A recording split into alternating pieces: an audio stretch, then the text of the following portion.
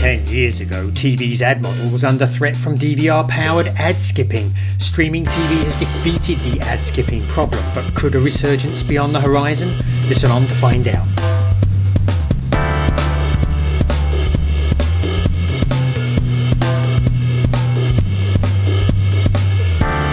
This is nScreenNoise. My name is Colin Dixon, founder and chief analyst at nScreen Media, and today is February 2nd, 2023. This week we jump into the hot tub time machine and whisk ourselves back to look at the origins of a problem that has dogged the TV industry for 20 years. Then we're going to jump forward to see how the broadcast industry has finally got a solution to the problem. And we'll also look at why programmers could end up creating the conditions for the problem to re-emerge. But first, are you using the trackers feature of the nScreen Media website? Each tracker pulls together the latest data on the streaming media industry, making it easy for you to easily grasp what's going on in a quick 3-minute read. You'll find trackers for industry leaders like Netflix, Roku, and Comcast, and we've just added Disney's direct-to-consumer services to the list. You'll also find industry overviews covering the most recent data for traditional pay TV and the US TV industry as a whole.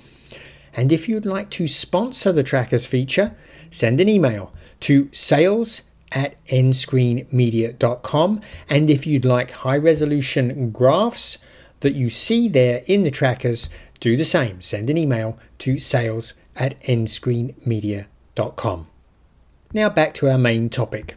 So 24 years ago, the first DVR, which was the Replay TV box, was announced at CES 1999. And Replay TV actually was founded by Anthony Wood, who was also the founder of Roku. 10 years later, about a little bit over 10 years later actually, half of the American homes had one. Now the killer feature was obviously freedom from the broadcast schedule. DVRs made it quick and easy to watch the latest episode of your favourite show without having to flip VCR tapes and fast forward and backwards to find the right place for your show. But the DVRs brought a second feature which was extremely popular, and that was ad skipping. According to data from Nielsen, half of users were using their DVRs to skip all of the commercials. But I gotta tell you, I think Nielsen was soft peddling that data, because I could not find a single person who had a DVR who didn't skip at least some of the commercials. So I think that this was an extremely popular feature of DVRs. And who could blame a viewer? At that time, broadcasters had pushed the number of ads viewers had to sit through to the limit and beyond. In 2014, the average cable network delivered 15 minutes and 38 seconds of ads an hour, and broadcasters were just a little bit less, just a minute less. I vividly remember watching a movie on broadcast or cable network. It was torture. They would sucker you in with very few ads at the beginning of the movie, but by the end you were getting an ad break every 5 minutes or less. And I can tell you, I bailed on many movies and never found out the result because I just couldn't take that ad load. Now, the programmers, they never admitted the problem. Far from it. I remember Chase Carey, who was at that time a Fox executive, proclaiming that the TV viewer had never had it so good. And Time Warner CEO Jeff Bukes said that young cord cutters who didn't like the TV experience would return to cable when they grew up, or as he put it, when they picked the mattress up off the floor. But it's interesting because the DVR situation and the ad load situation also created an environment that allowed the growth of cheap ad-free streaming services like Netflix. Services like Hulu, which had a very light ad load and allowed people to watch broadcast television content on demand, also did extremely well. And streaming TV understandably quickly became the traditional TV industry's number one enemy. And I'm going to tell you, this was a bit of a mystery to me. I remember writing opinion pieces at that time saying that a service like Hulu was actually a golden opportunity for programmers to regain control of their content and the ads that ran in them. And of course, they had by that time lost that control because of the DVR. I thought they should be using Hulu as their cloud DVR.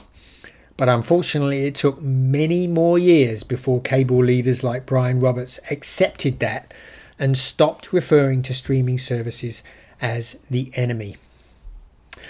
Now, if we fast forward to today, well, you already know that we don't need a DVR to watch TV shows on our schedule anymore. And TV streaming services, they have really delivered the solution, the final solution to the ad skipping problem. Today, there are tens of millions of people who use TV programmer direct-to-consumer services, and when they watch with ads, and many of them do, they cannot skip those ads. So they really are forced to sit through them now. And it looks like so far viewers are pretty happy to exchange watching ads for a lower subscription price. I pulled some data from Hub Entertainment Research that actually comes from December, and they asked their survey participants which statement comes closest to how you feel about ads. They asked, I'd rather save money if watching ads will save $4 to $5 versus watching ad-free, and 57% chose that option, and 43% chose the option I'd rather avoid the ads and pay the $4 to $5 extra. And it looks like when people are watching with ads on the streaming service, they're pretty happy with the experience. Hub went on to ask the group that are watching with ads, how do you feel about the number of ads and promotions during the show? And 30% or less of top streaming service users think the ad load is unreasonable, meaning the majority think it is reasonable or have no opinion, which is pretty darn good for the industry. I mean, if you look at something like HBO Max, 53% of folks think the ad load is reasonable, 22% think it have no opinion, and 25% think it's unreasonable.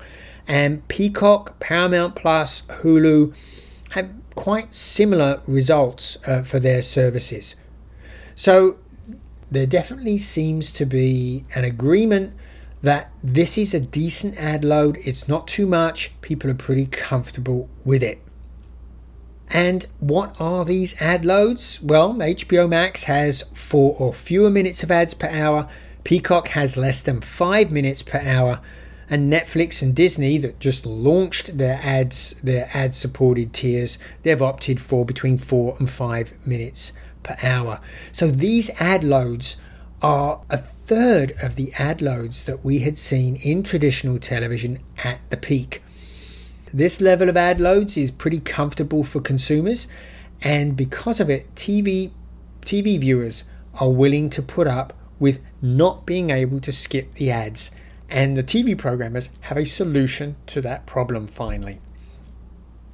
But you know, in that Hub data, there is a little bit of a warning for the industry. They found that only 22% of folks that were still watching live TV thought the ad load was reasonable, and 45% continue to think it is unreasonable. And this is after the industry has lightened the ad load in live TV to make it more competitive with streaming services. So even with this slightly lightened ad load, people still think that the ad loads in traditional television are too high. The warning here is, if the ad loads become too high in streaming TV services, it could send people looking for ways to avoid them. And interestingly, solutions already exist. It took me just a minute or two of searching online to find a service called Play On. This provides a cloud DVR streaming service. It will record shows from services like Disney Plus, Hulu, Netflix, Peacock, and many others. they can record these shows in the cloud, and then when they play them back, they can ask to skip the ads, and the service will do that. It will just cut out all the ads, so it's just like they were watching, ad-free. Now, I don't think there are many people using PlayOn. Certainly the data from Hub suggests that not many people are using it. They're pretty happy with the ad loads as they are, so there's no real incentive for them to go out and find a solution to try and remove the ads.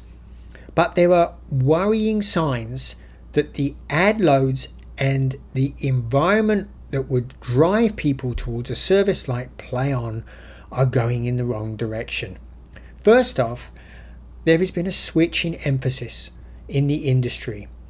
Last year, people were looking for services to grow subscribers, but towards the end of last year, the emphasis changed, and Wall Street started to demand profitability, or a view to profitability.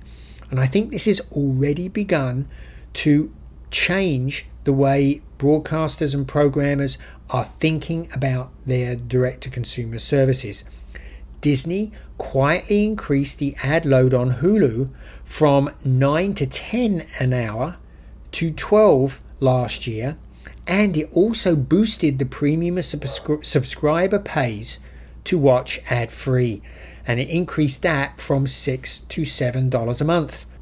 And Paramount Plus is already running a lot of ads per hour, 24 ads per hour or 17 ads per show, significantly higher than many of its competitors.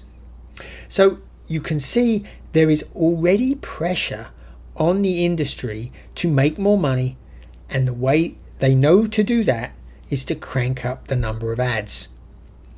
If programmers continue to boost the ad loads and push up the premium to remove them, I gotta believe that interest in technical solutions like PlayOn that allow viewers to skip ads will only increase. And then the industry could be back wondering why many of their customers are skipping the ads. Now, I think we're pretty far away from this situation to be really serious for the industry. I doubt that there are many users of PlayOn today. Obviously there are some, otherwise it wouldn't exist, but I doubt that there are many there. But if they do continue to push up the ad loads and boost the amount you have to pay to remove the ads, or worse still, remove the option to remove the ads, I gotta believe that a lot more technical solutions will come into the market and a lot more people will be looking to use them.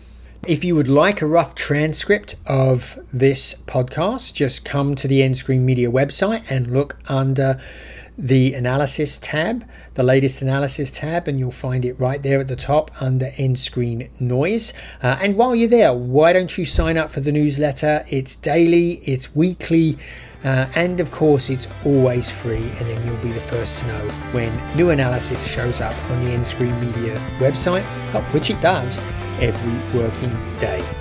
This has been Colin Dixon with nScreen Media. I'll talk with you again next time. This podcast is a production of nScreen Media, all rights reserved.